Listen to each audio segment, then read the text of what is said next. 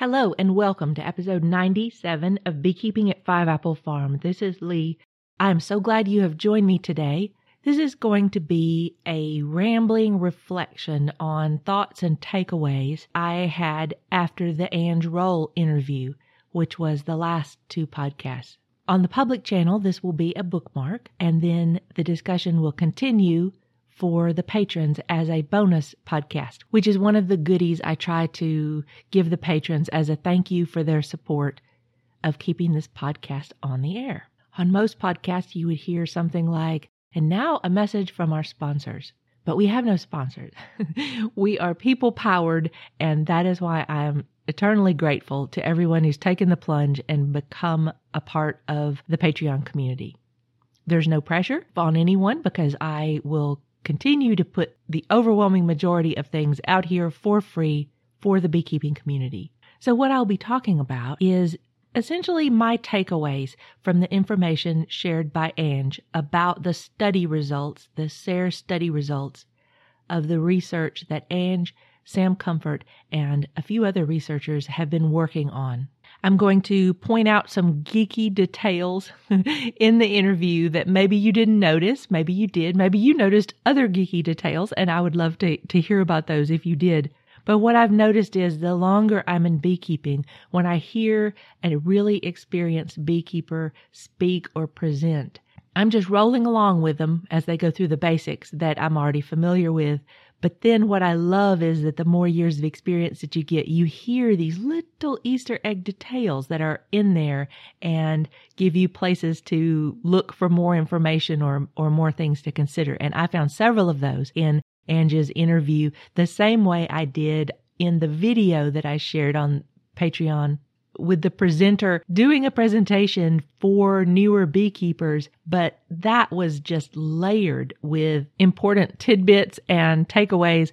And that's what I had said, beginners, play this presentation about every month through your first few years. And every time you play it, you will pick up on new details because you have more beekeeping experience to hear them with. And finally, I'll be talking about what I will be doing differently based on the interview, based on the recipe of the runaway split that was shared. And that kind of wraps back around to the big light bulb moment for me during the interview, which was, with the exception of Ange, Sam, and a few other commercial queen producers in general, in my opinion, are the worst possible people to learn backyard queen rearing from. Because they don't do backyard queen rearing. They know everything, all kinds of details, deep information on how to produce queens in large quantities to sell loose queens. But when it comes to translating all that knowledge into things that the actual hobbyist beekeeper can use, they're the worst at that one aspect.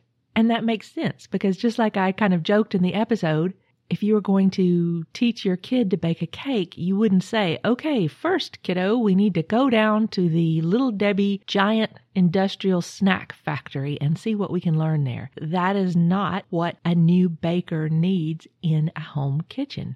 And I found that same thing to be true, comparing the queen rearing courses that I've taken from commercial producers who are incredibly knowledgeable and incredibly good at what they do and so vital to the beekeeping industry to provide queens. But that their methods are scaled to that type of queen production. And most of those well-honed techniques have no place in my backyard apiary. The real beauty to me of what Sam Comfort and Ange Roll and others that are following in that model are doing is they are using techniques that can be commercially scaled. I mean, both of those folks are commercial queen rearers. Sam Comfort actually has many proteges who are now making their living raising queens based on methods that Sam really figured out. And that has taken a leap now that Sam and Ange are collaborating on sharing this information.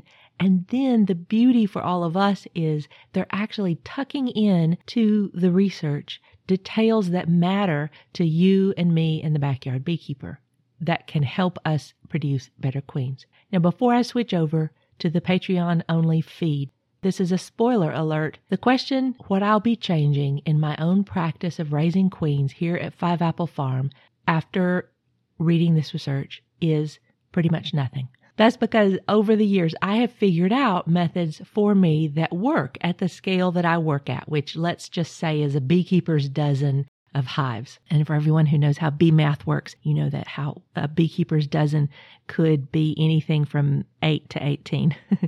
But anyway, I have figured out methods that work for me at this scale. The recipe shared by Ange in the interview for the runaway split, which is just a walk-away split 2.0, and that's improved based on some of the factors that they found to be important in the research. But I like my methods, and I'm going to be sharing more of those with you of doing frame-based queen rearing right there in your own apiary if you have the raw materials to do it.